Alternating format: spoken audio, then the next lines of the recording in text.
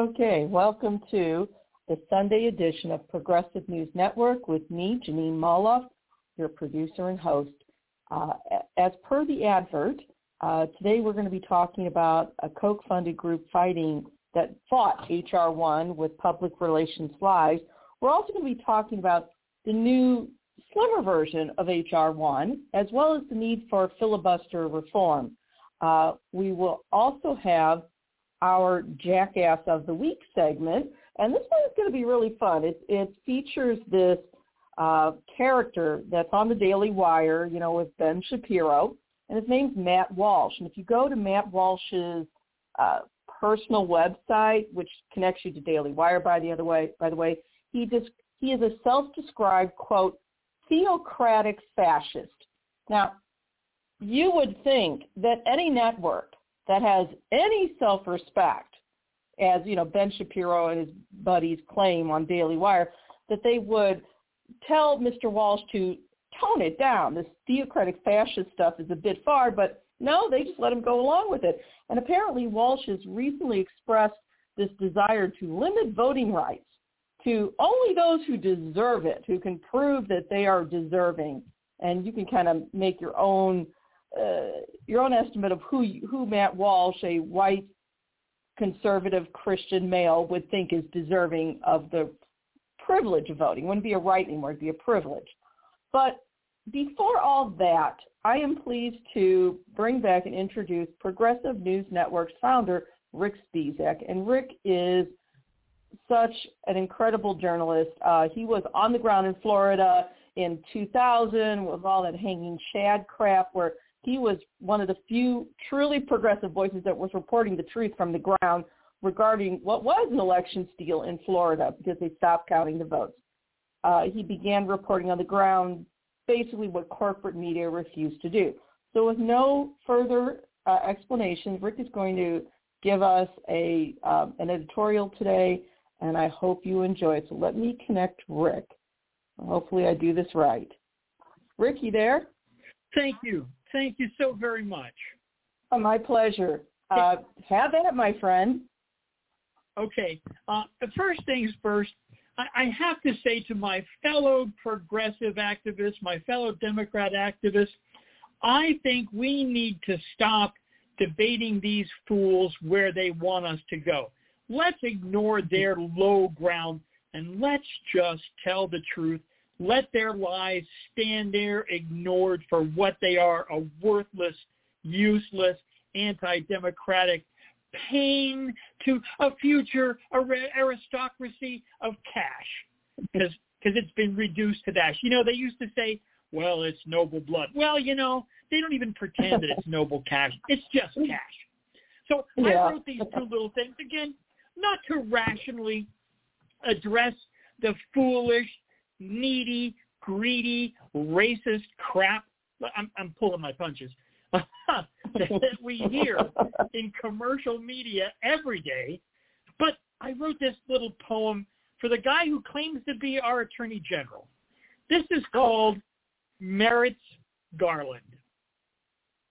Like an African necklace will history place around his petty pre-purchased rubberneck.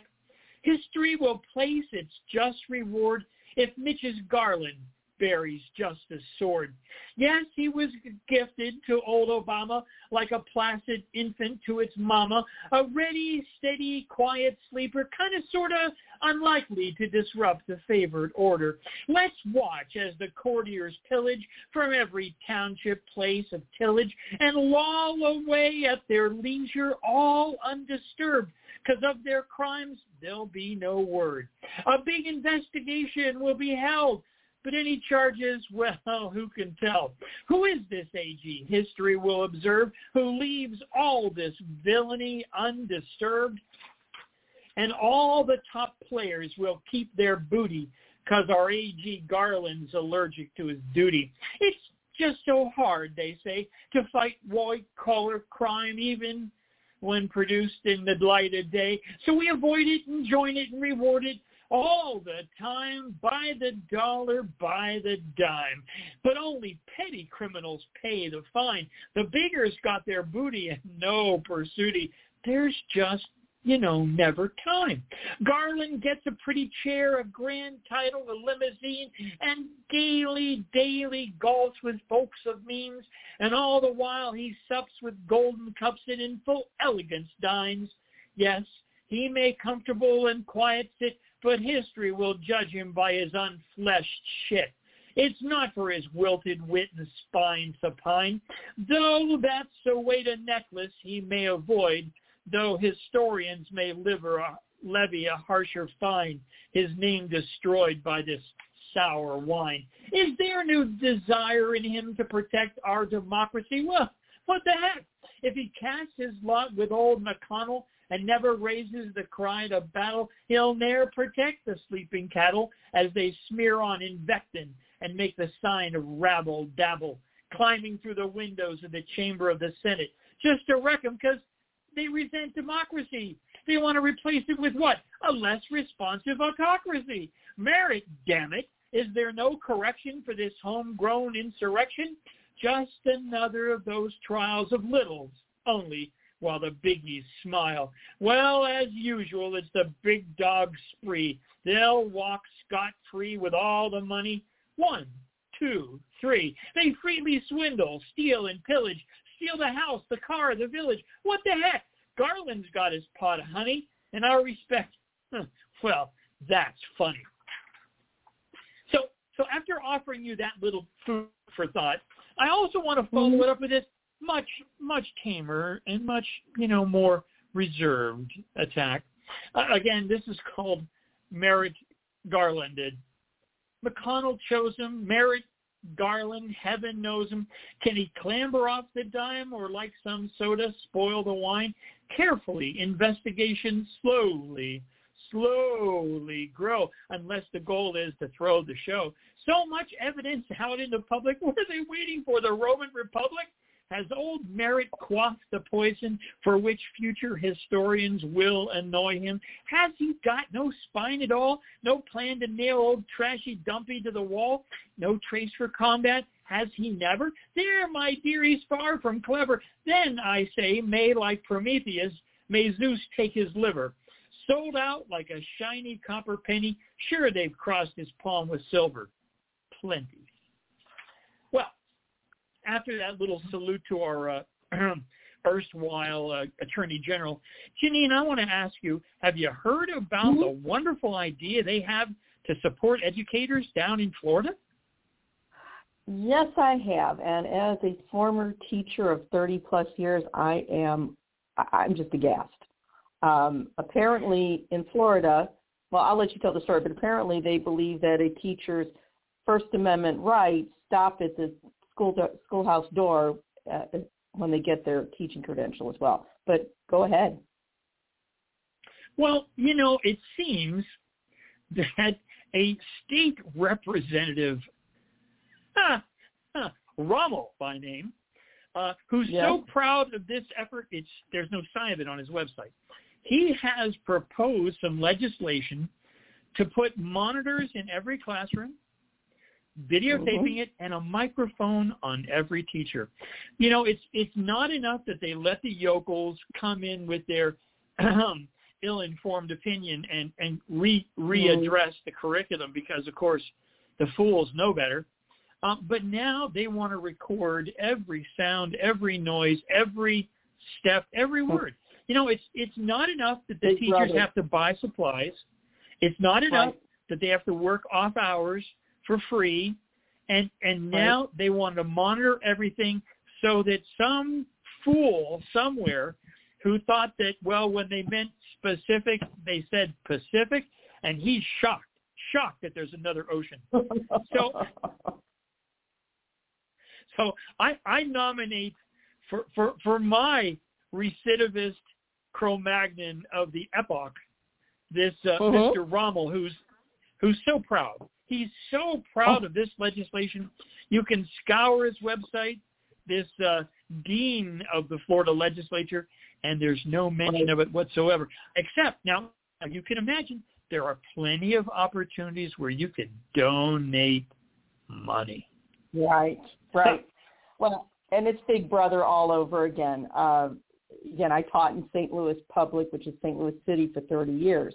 And, once again, there seems to be this idea that once you acquired your credential and crossed the schoolhouse door, you no longer have First Amendment rights. And in which case, Nope. I think that the teachers nationally, to support their colleagues, should go on strike. Seriously. Absolutely. I think this is one cup, Socrates.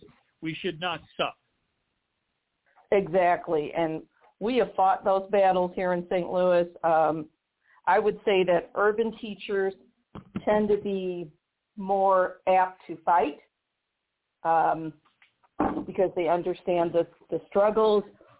And I don't mean to sound like I will say it. Okay, suburban white teachers are less apt to take offense by this. And there is a schism, but I think it's time to strike. It just is. Yeah. So, well, Jeanine, thank you so much for giving me a few minutes on this marvelous thing that you do. I put my time in the trenches, and I tell you, I salute you every day, knowing that you're continuing the battle. Please support Jeanine. Let her know how much you care. Let her know how proud of you of the work that she does tirelessly. Human rights, justice, and the environment. Jeanine, you're a triple threat, dear. Love you. Thank you, my friend. And you're always welcome. We love having you. You're the founder. Okay. Well, thanks again. And Solidarność. Okay. Bye-bye. Bye-bye. Okay. All righty. So now on with our big story. So, and again, we always enjoy having Rick. He's the one that brought me into this entire thing, truth be told. And is so very generous with everything. So let's start. George Orwell once explained that, quote, all tyrannies rule through fraud and force. But once the fraud is exposed, they must rely exclusively on force. Now, this past March in 2021, journalist Jane Mayer published a piece in the New Yorker titled, quote, Inside the Koch-Backed Effort to Block the Largest Election Reform Bill in Half a Century. Now, Meyer's piece is one of many written by progressive voices which clearly expose the fraudulent nature of our political process and the political actors which serve corporate masters in U.S. legislatures, both at the state level and the federal level. That includes those that serve the corporate masters in our judicial chambers and, yes, the Oval Office of both parties. Now, while Mayer's article focuses on the GOP and its libertarian wing, it should be noted that this level of wholesale political corruption is not limited to the GOP. It includes, most definitely, the ranks of corporate Democrats as well. You might call them blue dogs. You might call them moderates. They're anything but progressive. So Mayer's piece features a leaked audio. This was a discussion, phone discussion on basically what do you call it? I'm sorry, folks. It was a group call. It was a leaked audio from the Koch-Backed founded group known as Stand Together. Now, the leaked audio blatantly features public relations expert Kyle McKenzie, and they're all in a conference call. And the conference call not only includes Mr. McKenzie, but also an unnamed aide to Mitch McConnell, and some others. And they're discussing how they could possibly derail and discredit the latest legislative attempt to restore voting rights back in 2021, which was H.R. 1.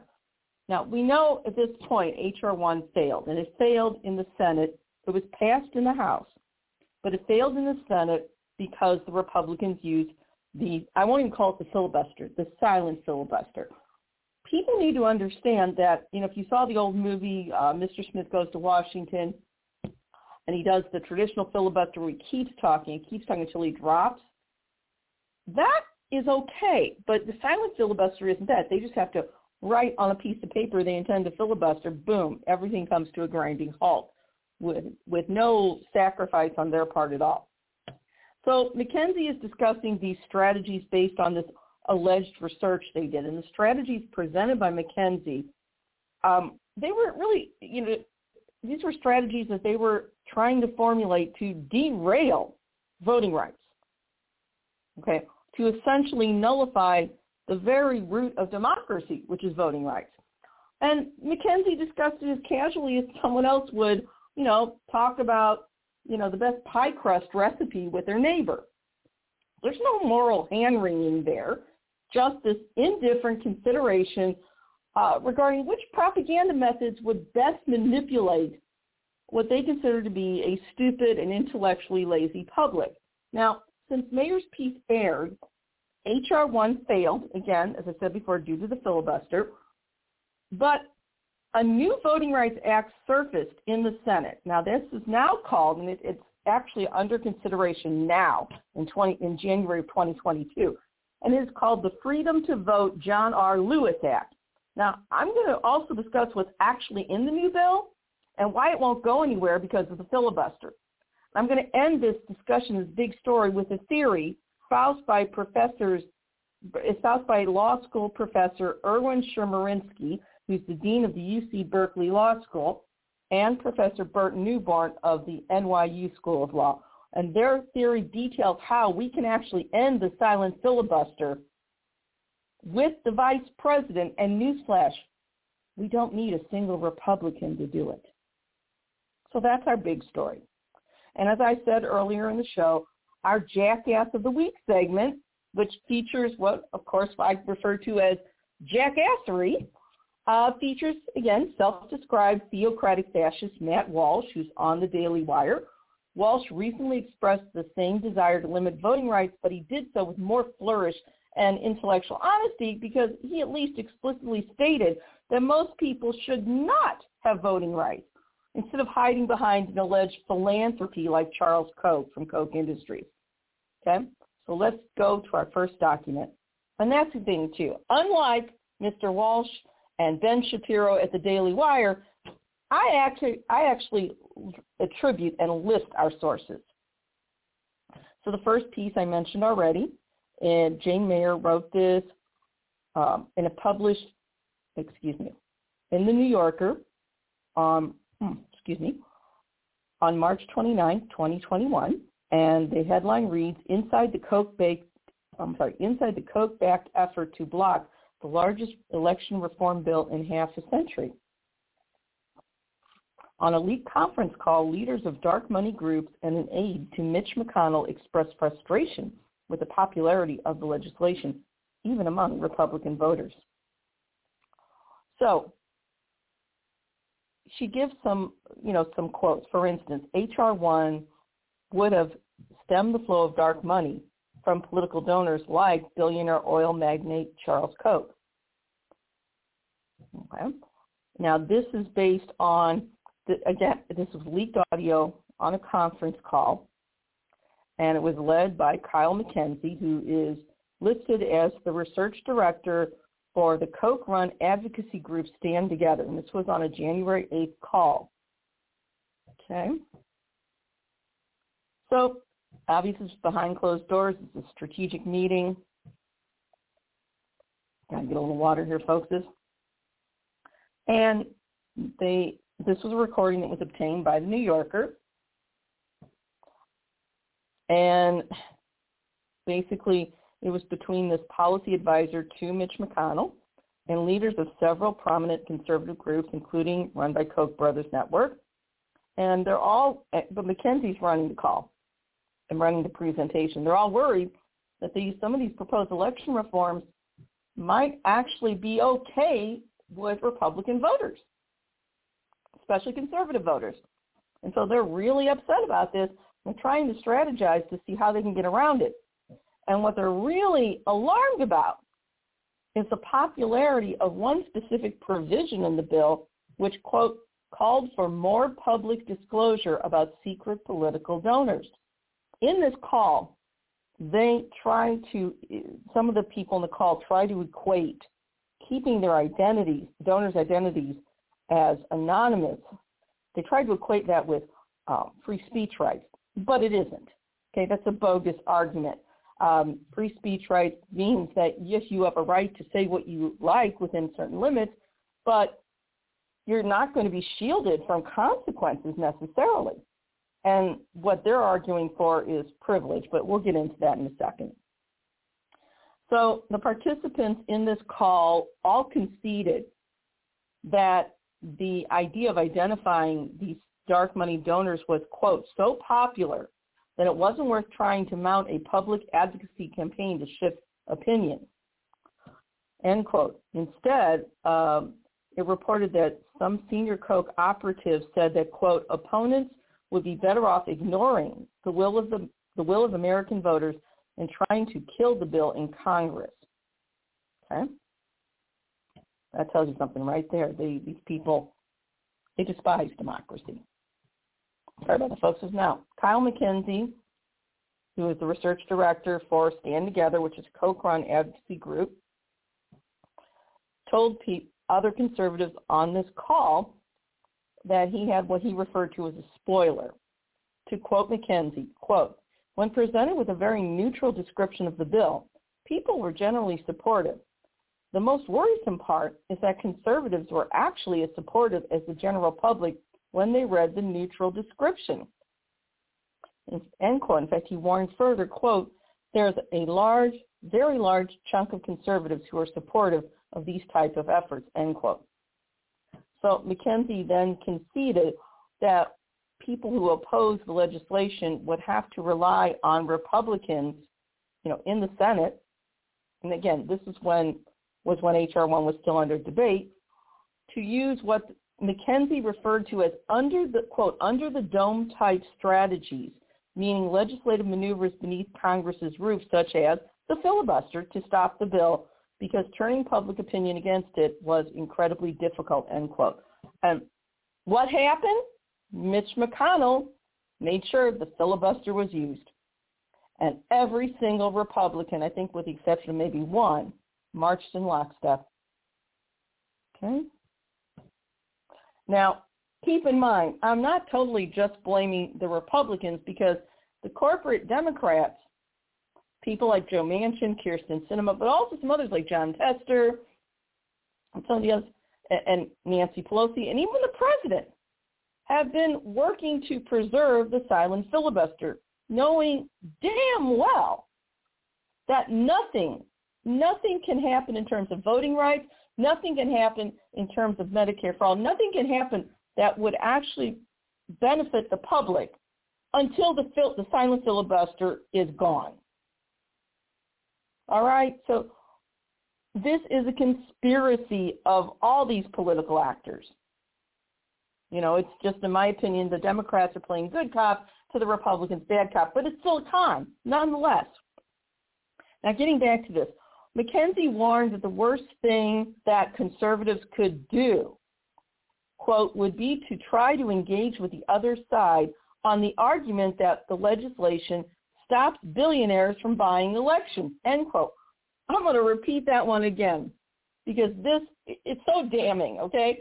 McKenzie, he's this research director from Stand Together, this Koch-funded group. He warned that the worst thing conservatives could do, quote, would be to try to engage with the other side on the argument that the legislation stops billionaires from buying elections, end quote. And, this point's key. We're seeing this reflected in the corporate press. We see the corporate media questioning whether or not the filibuster should be modified. We see the corporate media really touting bipartisanship as this holy grail. And it's happening on both conservative and alleged Democratic corporate paid media. But let's think about, especially the bipartisanship nonsense. And think about it. Bipartisanship is being heralded, again, as this holy grail. But what it really does is demands that progressives, real progressives, shut up and obey. Bipartisanship is dog whistle political code for maintaining the status quo because you know damn well that the Republicans are never going to give in because the Republican Party is no longer the party of Eisenhower or Abraham Lincoln. The GOP of Trump, quite simply, is the GOP of white supremacy, the GOP of neo-Nazism, and yes, the GOP of oligarchy, of autocracy. Nothing more. And the Democrats, as long as they can keep on their little piece of pie, they're not going to rock that boat, even though they should. And this really dovetails quite nicely with Rick's poems about the Attorney General, who, by the way, yes, our Attorney General should get on the ball and indict Trump already, as well as every Politico that was involved in the planning, funding, implementation of January 6th, period. No exceptions. None. And Merrick Garland has not seen fit to do so. So, and I'll mention to our listeners, I had no idea what Rick was really going to write about. I knew it was something with Merrick Garland. That's it. So what can I say? Great minds must think alike. But anyway, this is this idea that even a libertarian, you could say a libertarian selfish bastard like Charles Koch, who despises democracy, the people who work from admit that if the word gets out that H.R. 1 or any voting rights bill would stop billionaires from buying elections, it is even ringing true on the conservative side of things. So they have to keep pushing the fact that the filibuster is something that has to be maintained to protect minority rights, and so does bipartisanship.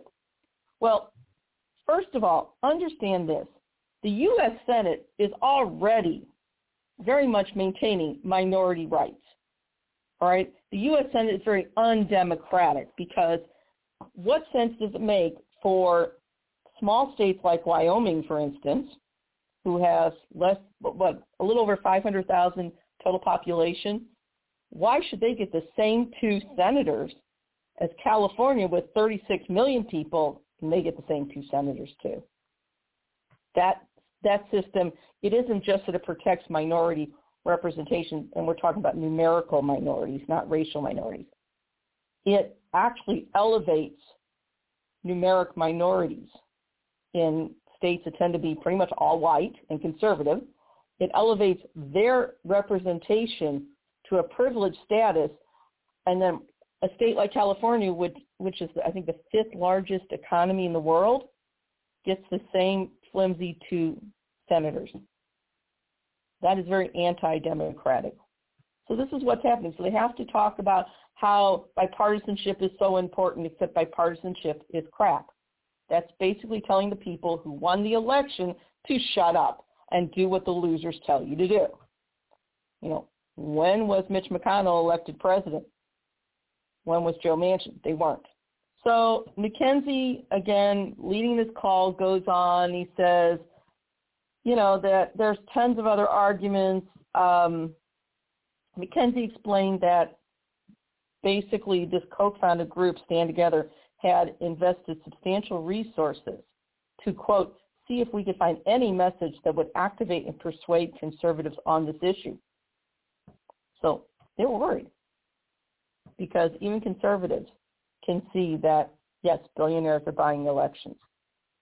Now, this article that Mayer wrote also quoted part of an email statement from Gretchen Ryder, who is the Senior Vice President of Communications for Stand Together.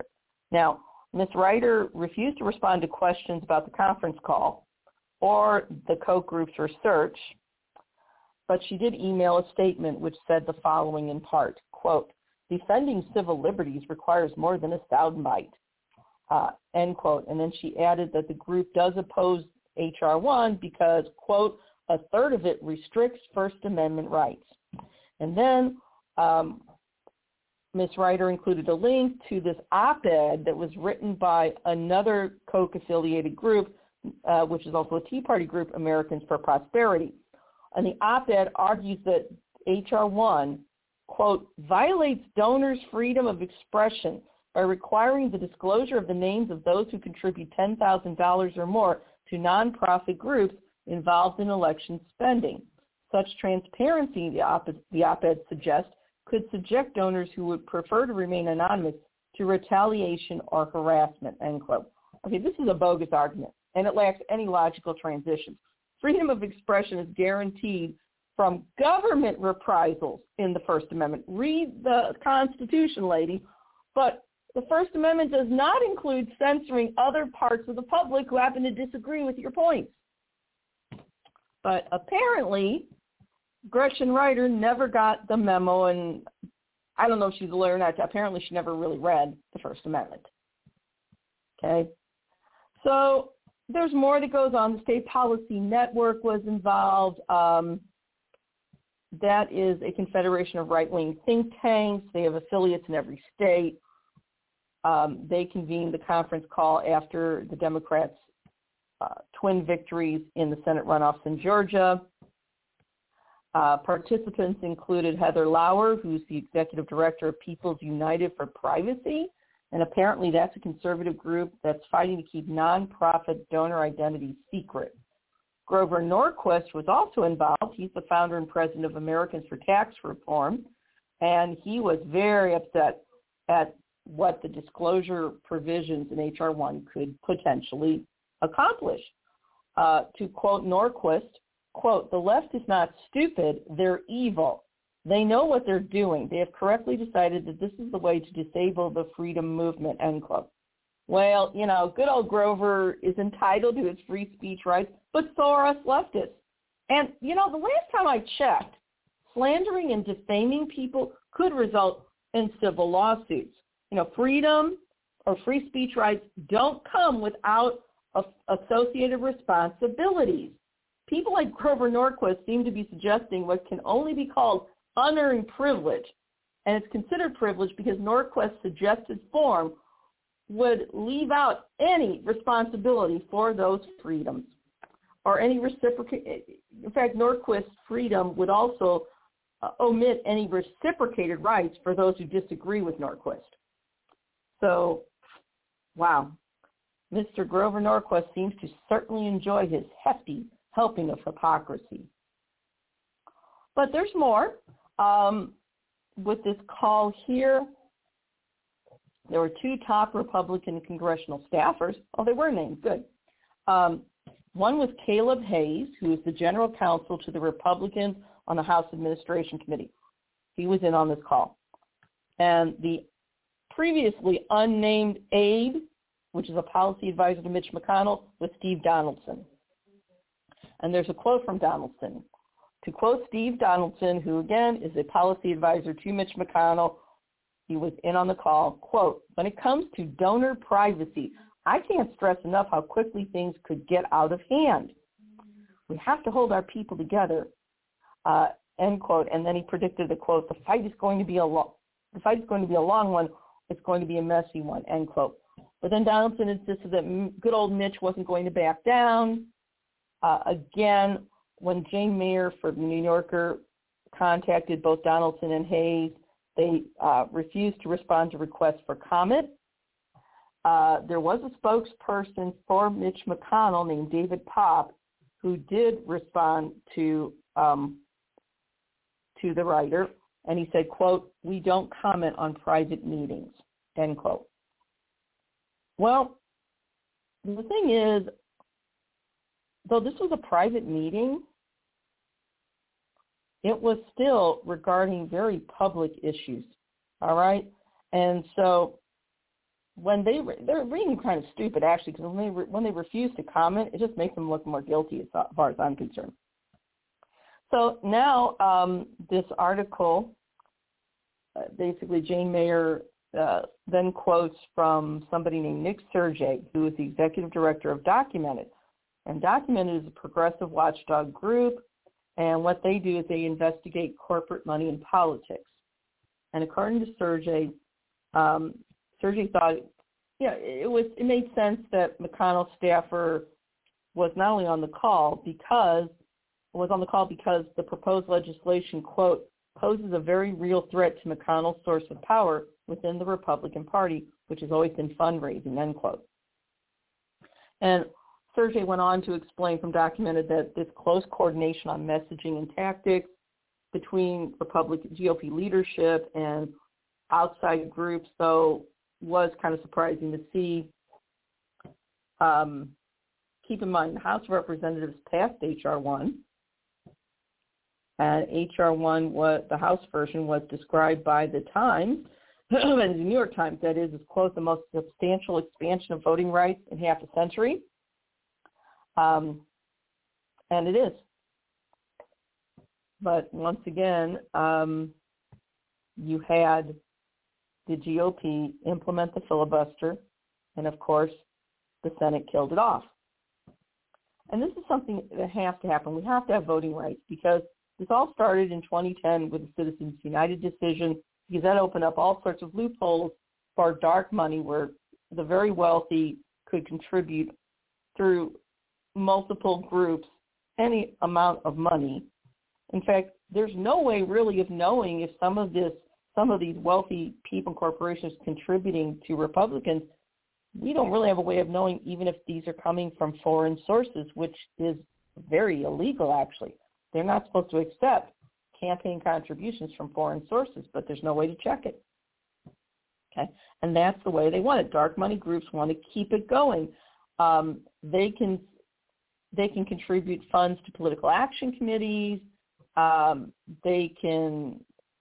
is a limited percentage of funds that they spend directly on electoral politics, but a lot of times what they do, these very rich corporations and individuals, they donate through a non-for-profit corporation, and often these are called social welfare organizations.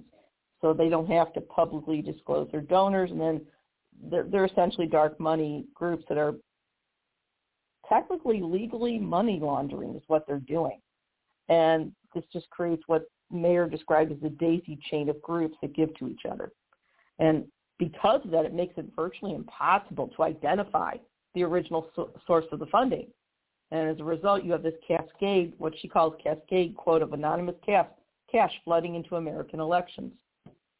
And that's what's happening. So when you see Stand Together, and they call themselves a social welfare group because they do a certain amount, building like neighborhood gardens in poor areas, things like that, they hide behind it.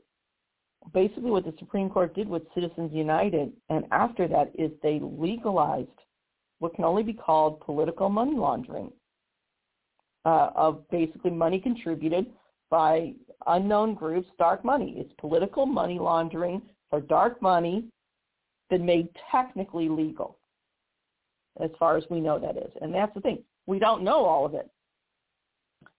And it's no surprise.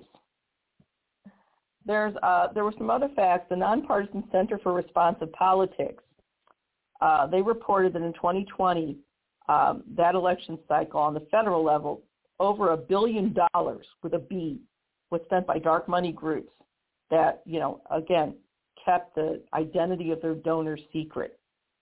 And of that total, more than $654 million came, you're going to plot, came from only 15 groups. 15, the number that comes after 14 and before 16, I'm not kidding. And, oh my God, guess who the top spender benefited? The top spender was a group called One Nation. Again, another dark money group. They call themselves a social welfare group. And who are they tied to in the GOP? Mitch McConnell. Wow. So once again, this is something that has to happen. And H.R. 1 specifically called for disclosure for the first time, quote, of large donors trying to exert control over the selection of judicial nominees as well. So this is something where H.R. 1 was not only going to identify these dark money donors by name, okay? And basically, let me back up a little bit. There are some people that might worry, well, I gave $25, to this group. I don't want my boss knowing. H.R. 1 had nothing to do with that. H.R. 1 specifically required the identification and exposure of donors who give $10,000 or more, including those that give to social welfare groups and have those social welfare groups identified, especially if the donation was spent basically affect or sway an election. Donors that fund what they call, quote, non-election-oriented activities by those groups can remain anonymous. So no, you don't have to worry. But there was one other thing. H.R. 1 specifically did for the first time that no other campaign law would do, and that is it specifically called, quote, for the disclosure for the first time of large donors trying to exert control over the selection of judicial nominees. And that provision targets groups such as the Judicial Crisis Network on the right and Demand Justice on the left. They both mounted multi-million-dollar public advocacy campaigns to, quote, influence the confirmation of Supreme Court nominees. Okay? So if you wonder how these judges came about, like Amy Coney Barrett, for instance, when I was a kid, only people in the legal profession or directly in politics knew who these nominees were. And then you'd learn through the media. But this has been in the works, okay? And I don't know much about Demand Justice, but the Judicial Crisis Network, yes, they have done quite a bit to influence the judicial nominees, especially on the Supreme Court. Leonard Leo is one of the people that almost unilaterally makes the final decision. And this is why we have people on the Supreme Court that essentially lean more theocratic, all right? It doesn't really bode well for people that not only believe in diversity, but also it doesn't bode well for religious minorities, okay? It doesn't bode well for separation of church and state, which explains some of the rulings we've seen recently. So then Mayer also quoted Brendan Fisher, who's a campaign finance reform advocate who was in favor of the legislation. And Fisher said the conference call showed that, quote, wealthy special interests are working hard to protect a broken status quo where billionaires and corporations are free to secretly buy influence, end quote. Now, Fisher directs the Campaign Legal Center's federal reform program, and he also added that the actual call itself exposed, quote, the reality that cracking down on political corruption and ending dark money is popular with voters across the political spectrum. And it is. So we're going to move on, all right? You can read this article yourself. It was March of 21, written by Jane Mayer, and the headline, once again, is Inside the Koch-Backed Effort to Block the Largest Election Reform Bill in Half a Century. So now we're going to move on. And again, I want you to notice the difference, because when you listen to podcasts, say, from the Daily Wire, it is rare that they attribute any sources. They pontificate. They do, and especially Mr. Walsh. Very few facts, no documentation, or very little documentation, in all fairness. And then, of course, you have the issue of Ben Shapiro's voice. All right, I listened to him, and I thought, as a speech pathologist, part of me felt like saying, oh, oy vey, this little nebbish needs voice lessons, okay? Because, frankly, he sounds like a demented chipmunk on speed. I'm just going to say it. And before anybody screams anti-Semitism, I'm also Jewish, so enough is enough. Okay, so we now know that there is a new, leaner, streamlined voting rights bill that's being pushed by Democrats in the Senate, okay? I'm going to talk about what's actually in the new bill. It doesn't include as much as H.R. 1 for the People Act, but it has a lot of the big provisions. Keep in mind, though, Chuck Schumer and the others can talk about how they are so for voting rights. But until they end the silent filibuster, they know damn well it's not going to happen. Okay, but this way they get to stand up there and look like they're doing something when they're actually not. And that way, their corporate backers won't get mad at them either. And it's just pure crap. Let's move on. So there was a piece, recent piece, on Insider. It was published January 13th, this month, 2022. and it was written by Grace Panetta. The headline is very simple and direct. What's in the major voting rights bill Senate Democrats are mounting a last-ditch effort to pass? Okay. And it's saying, they're facing an uphill battle because they know the Republicans are going to filibuster. They know this. Now, they called this new, leaner bill the Freedom to Vote John R. Lewis Act, and here's what it would do. Okay? First of all, the way they got it onto the floor, they used some procedural tools to help them, speed this up. So it shows they can do it if they want to. What they did, Democrats used an unrelated NASA bill as a legislative vehicle so they could fast-track consideration of this new Freedom to Vote John R. Lewis Act in the Senate. And since the NASA bill had already been debated and considered by both chambers, both the House and the Senate, it was able to proceed to debate with a simple majority of 51 votes instead of the 60 votes required to advance debate. It's a little different, but anyway. So it was a creative procedural workaround. But unfortunately, the legislation itself will, require 60 votes to pass because of the damn filibuster. Now, Schumer did promise to hold a vote on changing the filibuster rules in the Senate, and that's as reported by The Hill.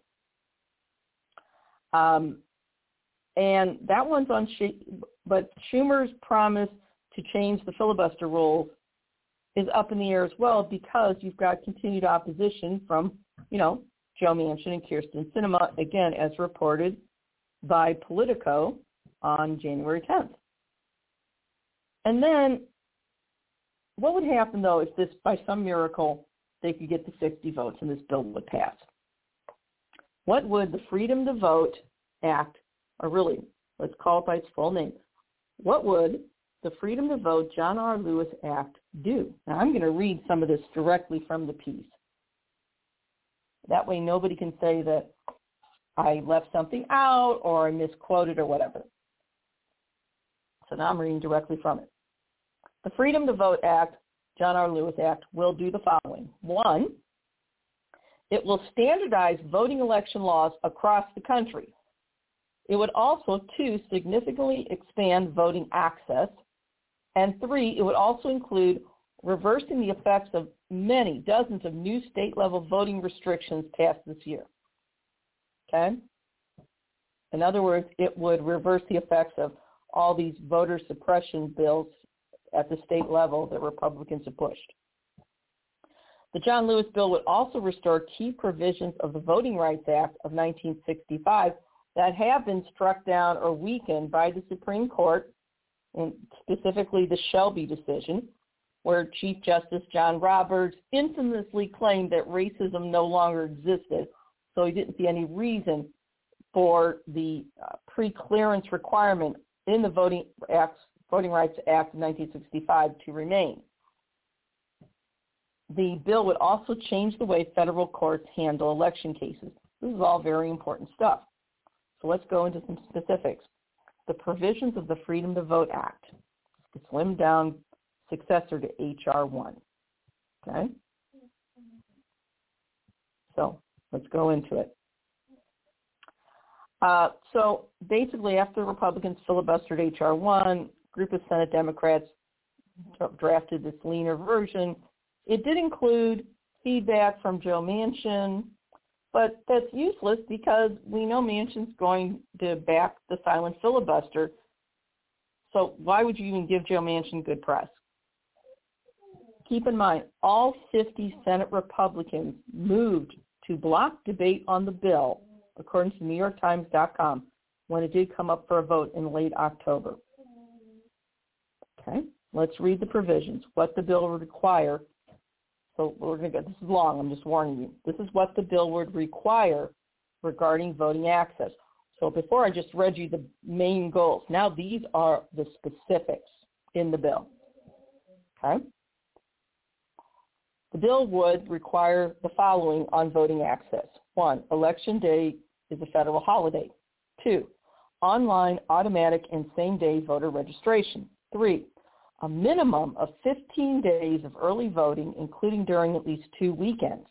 4, no excuse mail voting with ample access to ballot drop boxes and online ballot tracking, in addition to streamlined election mail delivery by the U.S. Postal Service. 5, states would need to accept a wide range of forms of non-photographic identification in places where ID is required to vote. 6, counting eligible voters on provisional ballots cast in the wrong precinct. Okay, so let's say you get sent to the wrong precinct, but so they give you a provisional ballot. That provisional ballot would now be counted. It isn't right now. That's what a lot of people do not understand. 7, restoring voting rights to formerly incarcerated people convicted of felonies. Imposes stricter regulations on voter list maintenance that make it harder for states to remove eligible voters from the rolls. Okay? When they remove you from the rolls like that, that's referred to as vote caging. 9, more protections and resources to serve voters with disabilities and overseas military voters. 10, greater federal protections and oversight for voting in U.S. territories. 11, improving voter registration resources and outreach, in addition to reauthorizing and strengthening the U.S. Election Assistance Commission. And 12, the bill includes the Right to Vote Act, which creates an affirmative right to vote in federal law. That last part's so incredibly important. The next part, the bill would also require the following regarding election administration and redistricting. 1, prohibits partisan gerrymandering by requiring states to use certain criteria when drawing new congressional districts. 2, requires states to use voter-verifiable paper ballots and conduct post-election audits. 3, gives cybersecurity grants to states and directs the EAC to strengthen cybersecurity standards for voting equipment. 4, prohibits local election officials from being fired or removed without cause. 5, makes interfering with voter registration a federal crime and imposes stricter penalties against harassment, threats, and intimidation of election workers. And 6, restates chain of custody requirements protecting the integrity of ballots and election materials, a provision meant to combat unofficial partisan audits. I see our favorite caller from 111-111-1111 has raised his hand and is back, and not going to happen. Again, I've mentioned that before. Let's move on.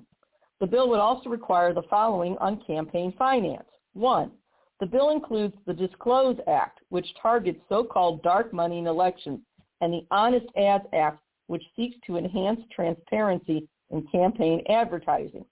2, creates a public financing program for House elections and allows candidates to use campaign funds for personal use services, including child care.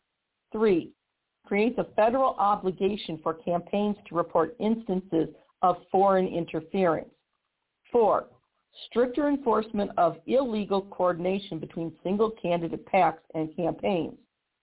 And 5, stronger enforcement of campaign finance regulations by the Federal Election Commission. These are all very important features. Now we're going to move on to provisions from the John Lewis Voting Rights Advancement Act. This is a separate part. The John Lewis Voting Rights Advancement Act, quote, takes particular aim at the Supreme Court and federal courts, seeking to undo rulings that have struck down or weakened key components of the landmark Voting Rights Act of 1965. I'm reading straight from the article, the direct quote. Most significantly, it creates a new formula to restore the federal pre-clearance requirement, mandating states with histories of discrimination to seek permission from the federal government before enacting new rules or redistricting plans. Okay, end quote. See, the Supreme Court, they struck down the enforcement mechanism for the Voting Rights Act of 1965 by basically striking down pre-clearance. See, when the Voting Rights Act was first brought in, of 1965, was brought into being, It was a way to combat all the injustice of Jim Crow laws, which required literacy tests and all sorts of insane things. And so what the Voting Rights Act of 1965 did, in order to make sure that these states with histories of discrimination that used this Jim Crow type regime, in order to make sure they were following the law, they created this pre-clearance requirement. And pre-clearance basically said that anytime one of these states wanted to change even the slightest little election rule, they had to get approval from the federal government first, from the Department of Justice. And this is what nipped Jim Crow in the bud. Unfortunately, the 2013 Shelby v. Holder decision, which is also known as the Shelby decision, struck down the pre-clearance requirement. And it should be noted that Chief Justice Roberts wrote the Shelby decision himself, and he really cluelessly claimed that racism wasn't a problem in regard to voting rights any longer. And because John Roberts didn't see racism or vestiges of it in his own segregated, gated community, then racism in voting and discrimination in voting obviously didn't exist in his world. Keep in mind, Chief Justice John Roberts didn't appear to offer a single shred of documentation proving his allegation that racism was no longer a problem affecting voting rights. It was just his own opinion, which he unjustly inflicted on us. And you have to also know, too, that if you go back and look at John Roberts' career, because he was actually a DOJ attorney, I think, during the Reagan years, he made striking down the pre-clearance provision of the Voting Rights Act of 65 his life's work.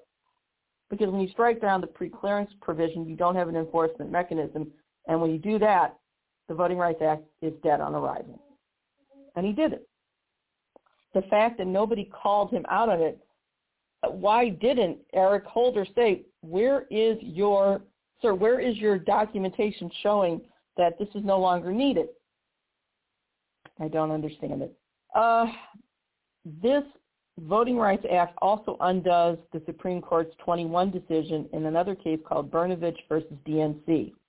Now, in the Brnovich case, it significantly watered down the protections against race-based voter discrimination under Section 2 of the Voting Rights Act. And that's as documented by BusinessInsider.com.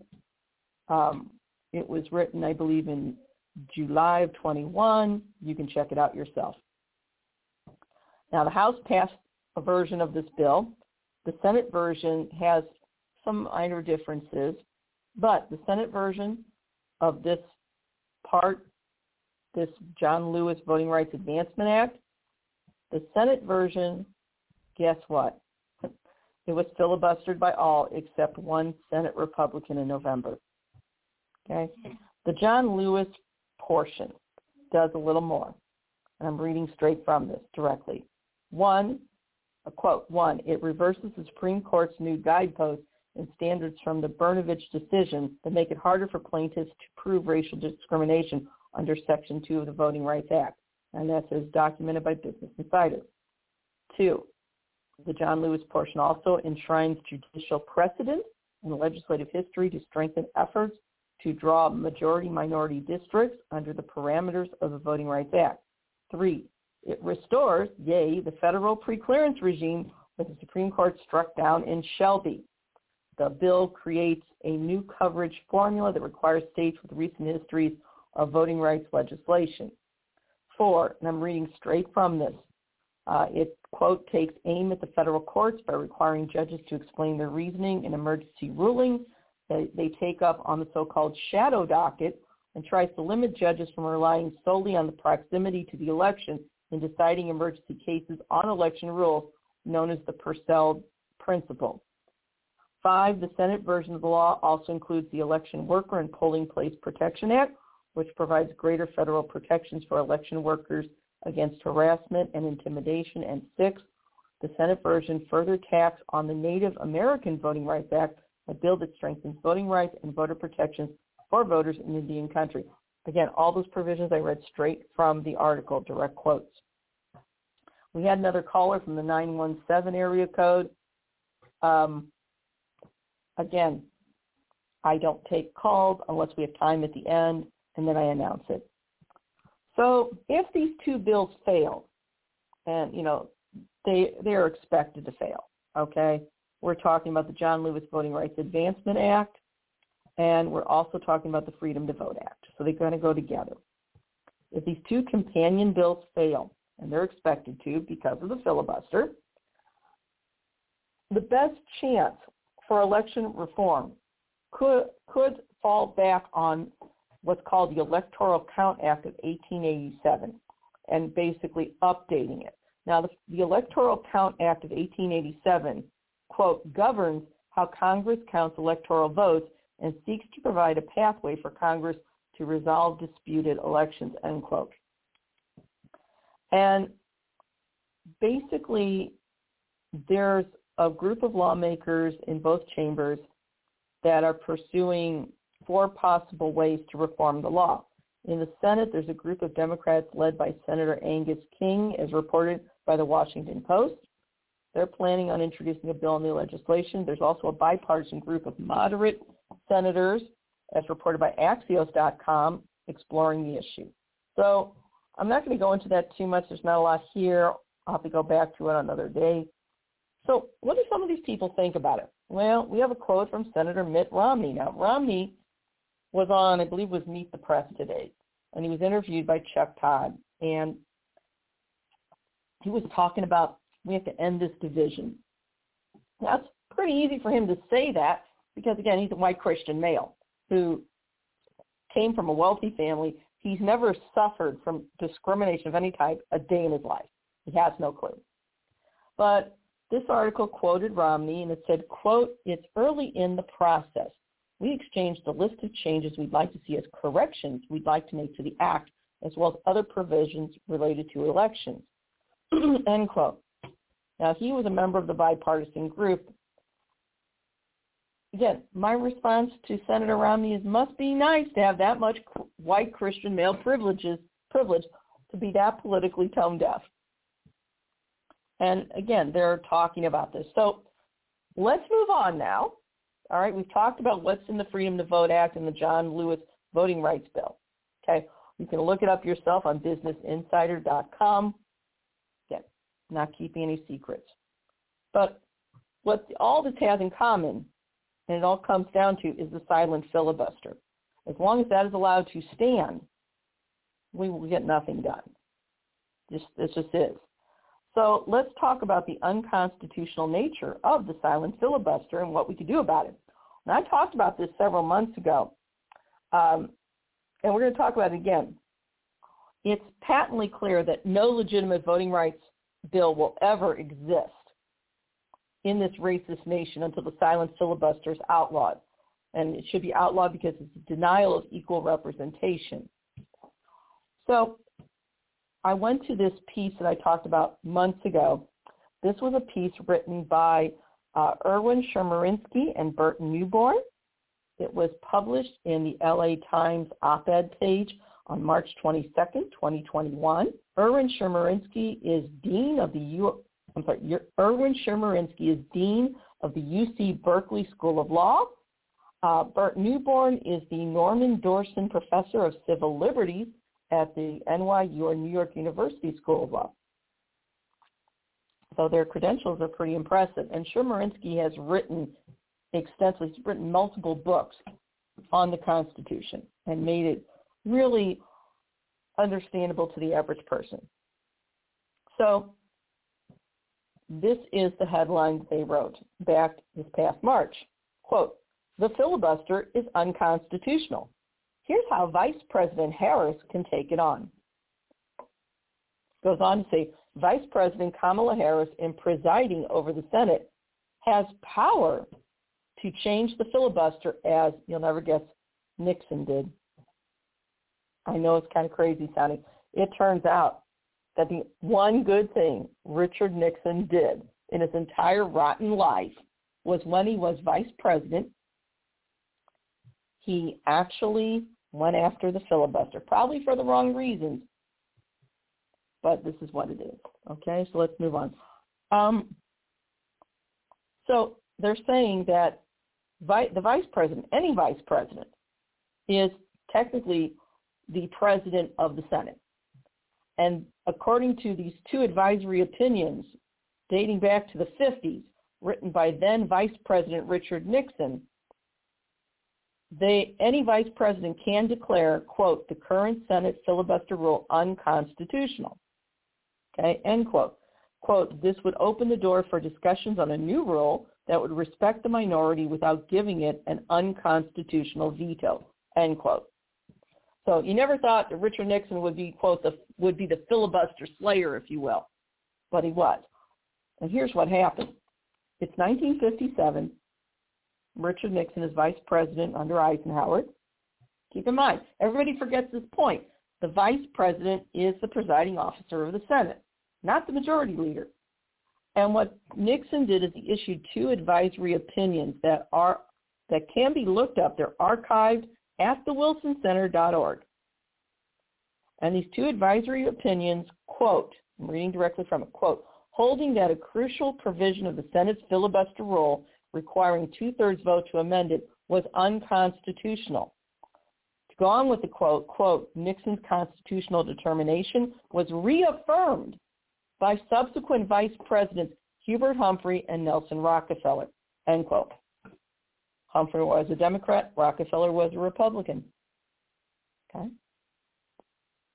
Bipartisan. And the Chemerinsky and Newborn go on to explain that it was Nixon's two advisory opinions that allowed the Democratic-controlled Senate in 2013 and the Republican-controlled Senate in 2017 to eliminate the filibuster for all executive and judicial nominees and just have a simple majority vote. Okay? That meant that Al Gore could have used it. Joe Biden could have used it. All right? Any vice president. And Vice President Harris has the same power to rule, quote, that the current version of the Senate filibuster, which essentially establishes a 60-vote supermajority rule to enact legislation in the Senate, is unconstitutional because it denies states, quote, equal suffrage in the Senate. And it's the quote, equal suffrage of the Senate. This is as documented in archives.com, the Federal Register. And to go on, it denies states equal, let me go on. So I'm going to back up a little bit. Vice President Harris has the same power. She can, quote, rule, and I'm going to read the quote again, quote, rule that the current version of the Senate filibuster, which essentially establishes a 60-vote supermajority rule to enact legislation in the Senate, is unconstitutional because it denies states equal suffrage in the Senate in violation of Article 5 of the Constitution, end quote. Mic dropped. It's like, bye, Felicia. Anyway, let's face it, the U.S. Senate, to begin with, is inherently an undemocratic institution. It is asinine that every state, no matter how small their population, gets the same two senators. So you have, for instance, a low population state like Wyoming, according to this article, has only 580,000 people there. They get the same two senators as California with 40 million residents. And what that does, according to this article, excuse me, quote, a person in Wyoming thus has 65 times more voting power in the Senate than a person living in California. And to go on, quote, the current 60-vote filibuster rule makes this imbalance even worse. I'm just reading straight from a quote. Under the 60-vote rule, 41 senators representing about a third of the population can outweigh 59 senators representing two-thirds. This situation surely violates the principle of equal representation. This situation surely violates the principle of equal representation in voting. For example, the one-person, one-vote rule that the Supreme Court long ago applied to state legislative and congressional districts, end quote. Says it right there. And then the two professors, Chemerinsky and Newborn, asked another question. Well, can the Senate, the lack of representation and fairness, be cured by creating some new internal voting rules? Okay?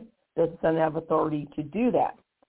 Well, they go on to say Article 1 of the Constitution does not appear to permit a broad 60-vote supermajority rule. Again, straight quote. I'll say it again, quote. Article 1 of the Constitution does not appear to permit a broad 60-vote supermajority rule. End quote. And they go on to say that the supermajority votes in the Senate are allowed by Article 1 only in, quote, narrowly defined cases like ratifying treaties, overturning presidential vetoes, and convicting impeached officers, end quote. Another quote is, quote, the strong implication is that unless the action falls into these narrow exceptions, the Senate should operate by majority rule. Article 1 says nothing about a general supermajority requirement for the enactment of all legislation in the Senate, end quote. Pretty direct. Now they go on to mention how the 17th Amendment did improve things a bit because it shifted the election of senators from state legislation. Sorry, folks. The 17th Amendment changed the election of senators from, at that point. Okay, let me back up here. I'm getting a little tongue-tied here. The 17th Amendment changed how U.S. senators were elected. Before that, they were elected, if you will, by state legislators and party bosses. And the 17th Amendment changed that so that senators were elected by the people. And these two authors say that while the 17th Amendment, improved things, it also kept the founders' decision to give each state 2 senators with equal voting rights. And they go on to say, but, quote, a 60-vote supermajority rule destroys the mathematical equality of each senator's vote. I'm going to say that one again. So it's bad enough that every state, no matter how small the population, gets the same 2 senators. But they go on to say that, quote, a 60-vote supermajority rule destroys the mathematical equality of each senator's vote. It just waters it down, end quote, okay? So these two professors believe that what Vice President Harris needs to do is rule on the current version of the silent Senate filibuster, that it operates, quote, as an unconstitutional 60-vote supermajority requirement for the enactment of general legislation in violation of Article 5, the 17th Amendment, and the conditional, let me back up again. So, sorry about that, folks.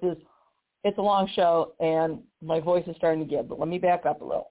Chemerinsky and Newborn argue the following. I'm going to read directly from it.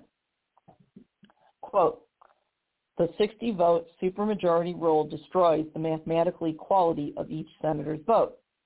Okay, end quote. Now, what Chemerinsky and Newborn believe is that Vice President Harris needs to, quote, rule that the current version of the Senate filibuster operates as an unconstitutional 60-vote supermajority requirement for the enactment of general legislation in violation of Article 5, the 17th Amendment, and the constitutional presumption of majority rule. Such a ruling would trigger 2 events. The full Senate could seek to overrule Harris by majority vote. In that case, the senators would no longer be debating the filibuster as mere political policy, but as a profound constitutional question, end quote. Okay? And it's a very important case that they are saying. And Professors Newborn and Chemerinsky are saying the vice president can move this forward. All right? She has the power, but does she have the political will, the backbone, and the integrity to do what needs to be done? Well, I'm happy that a woman is vice president and a woman who is a woman of color, but this has to be more than a vapid surface change. all right? And voting rights are basically, this has to happen. Newborn and Chemerinsky are right on target. The fact is, no one state should have an unconstitutional veto power, which the silent filibuster grants them. Okay, so in conclusion, first of all, the Koch-funded group named Stand Together uses images that on the surface seem intersectional, but aren't. You see videos of, if you go to their website, Stand Together, you'll see videos of black, brown, tan, and white people working with what they call catalysts through the foundation to, do nice things like build vegetable gardens and pull themselves by their bootstraps out of addiction via athletic activity. Sounds lovely on the surface, but what you don't see or hear is blinding and deafening. The homeless or the unhoused are presented as minimally educated and lacking skills. It's the old, you're poor because you're lazy and stupid stereotype, but with a more polished flourish. Now, the foundation claims to be fighting homelessness, but only tackles the surface issues such as addiction or lack of proper upbringing. They don't directly articulate this, but it's implied very strongly.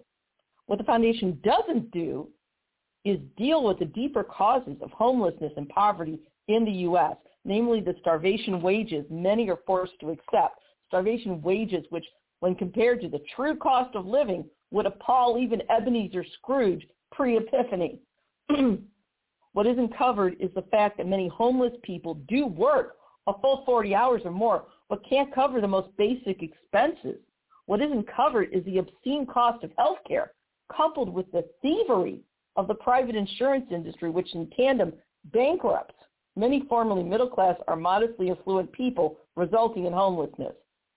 What isn't covered is the fact that the very same billionaire, Charles Koch, has funded groups to ensure that a living wage or Medicare for all or voting rights never sees the light of day.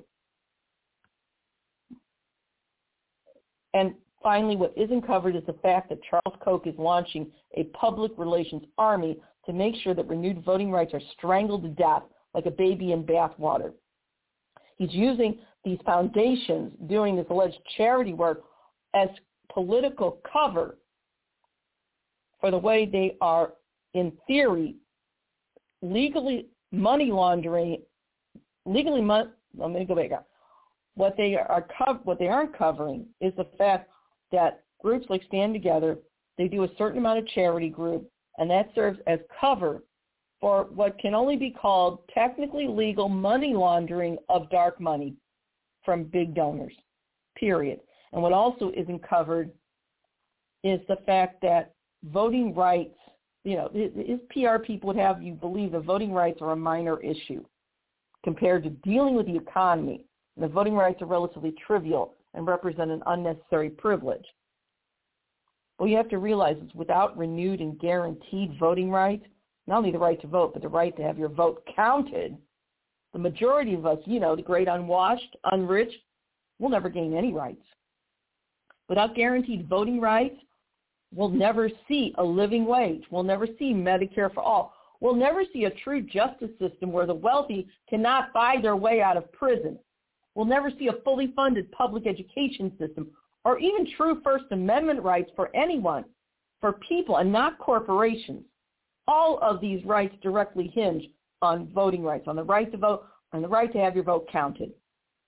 So we looked at what's in the streamlined voting rights bill and still wondering why any honest or decent person or group who believes in democracy would object to any of its provisions. The answer we found is pretty simple. The GOP of Trump and the Supreme Court he appointed not only mocked the idea of popular democracy and the popular vote, but they despised both ideas. Make no mistake, the GOP would deny many of us our voting rights more savagely if they thought they could get away with it. Instead, they hide behind voter ID issues and making voting as difficult as possible. In my home state of Missouri, like in Florida, there are no mask mandates and low vaccination rates. If I want to vote in midterms because they stop mail-in voting, I'm going to have to risk my life because I have a chronic lung disorder. Because again, there's no more vote by mail. There's also more restrictions on absentee voting. And yes, the Republican Secretary of State, Jay Ashcroft, yes, John Ashcroft is his daddy.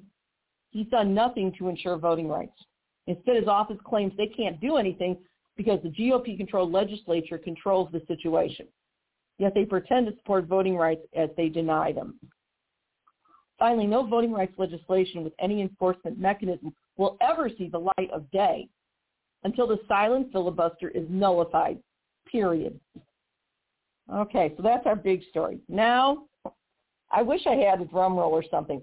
Our jackass of the week, conservative personality Matt Walsh, offers the same denial of voting rights, but without the pretense of any legality.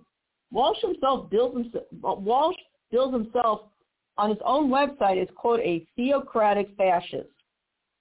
Now, I downloaded this program, but I'm not very good with text, so I can't play it. But he did his program on August 4th of 2020. And the headline Walsh uses is, the real problem with voting is too many people are doing it, and it's too easy.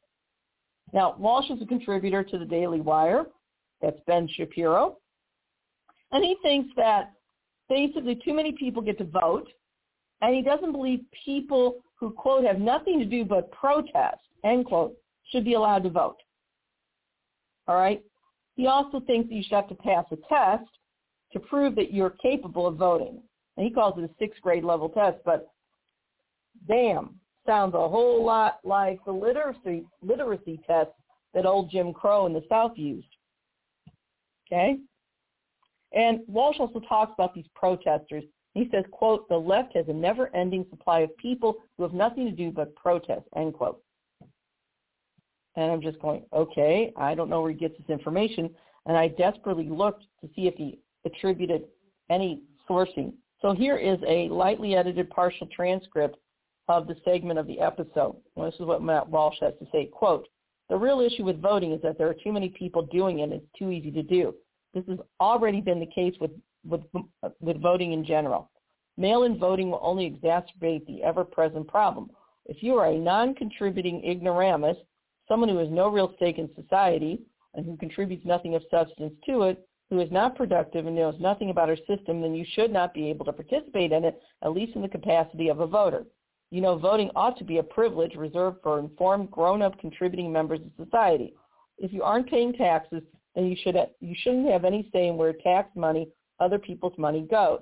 Now, I wouldn't advocate for taking First Amendment rights away from protesters or ignorant, non-contributing dummies, as tempting of a thought as that might be at times. No, they have the right to speak their mind, of course, but they don't have the right to do it in the middle of the highway, and they don't have the right to do it while throwing Molotov cocktails. If you're not an informed, tax-paying citizen, then you shouldn't be allowed to vote. Ignorant, non-contributing, non-productive people can march this city annoying everyone as is their right, but they shouldn't have the right to dictate the direction of the country via the ballot box, end quote. Okay. There's so many, excuse me, my voice is giving out. There's so many wrong statements with what Walsh said. Apparently, when he's talking about taxpayers, I don't know for sure, but in fact, he's talking about people who pay property taxes directly, in other words, property owners. Now, if you rent an apartment or you rent a house, you are paying property tax because it's included in your rent, but it's not in your name. And I'm just my suspicion. Again, this sounds a lot like old Jim Crow. All right? So, you know, he goes on to this, and as you listen to Walsh's claims, one thing stands out. And I'm going to have to cut this short because my voice is giving out now. Walsh almost never cites a single shred of evidence or mentions any documentation, any attribution to prove his assertions. Now, I especially love the part where Walsh claims that, quote, none of these leftist protesters actually work for a living, end quote. Any documentation, Mr. Walsh, to back up this claim? Or do you have really good insurance to pay the slander and defamation claims that should come your way? Just for the record, my little 62-year-old little short self was a Ferguson protester. I taught for 30 years. I run my own tutoring business. I went to earlier protests when I was a full-time teacher on my own time. Cori Bush, you know, the U.S. Congresswoman, was a Ferguson and Black Lives Matter protester while she worked as a registered nurse and a pastor. Many in the crowd were older adults who worked full-time. The young people that were school age often worked and went to school. Now, I don't have any actual numbers today, but I'm sure eventually I can access them. Plus, I'm not the one slandering and defaming others. Now, I'm aware that either Matt Walsh himself or his corporate starting to stutter here. Let me start again. I'm aware that either Matt Walsh himself or his corporate handlers could claim that perhaps I'm defaming Walsh by calling him a jackass. But we both know that wouldn't fly in any court. And they know that. For instance, let me explain. If I called Walsh a lying racist, neo-Nazi, theocratic nutjob that would worship anything, including rotting cheese balls, and failed to produce documentation proving the veracity of those claims, yeah, then they could sue me. If I reported that Walsh liked to kiss the Donald's butt cheeks without verifiable proof, yeah, then they could sue me.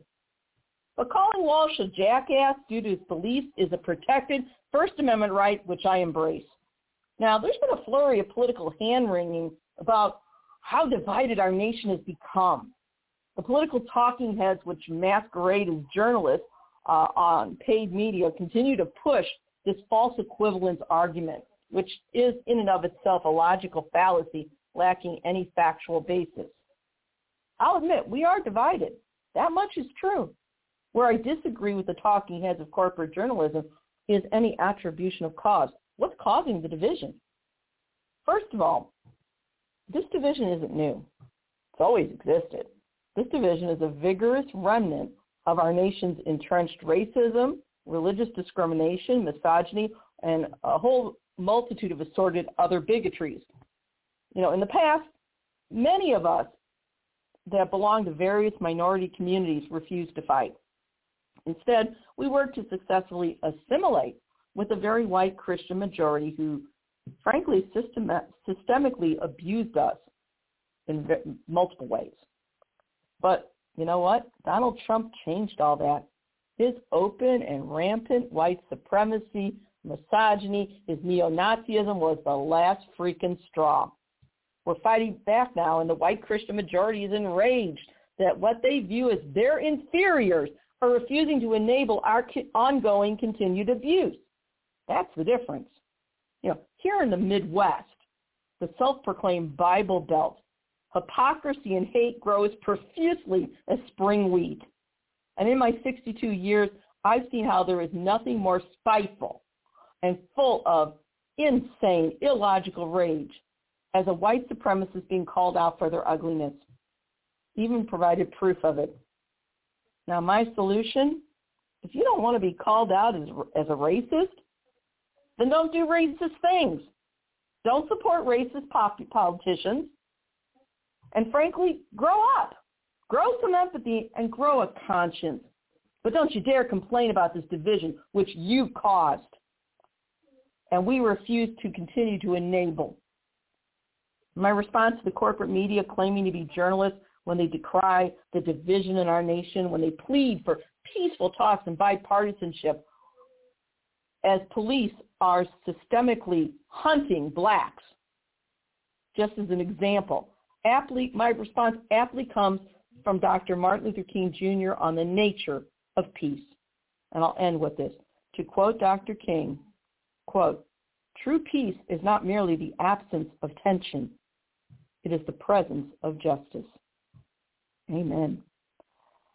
And with that, I will say good night and God bless us.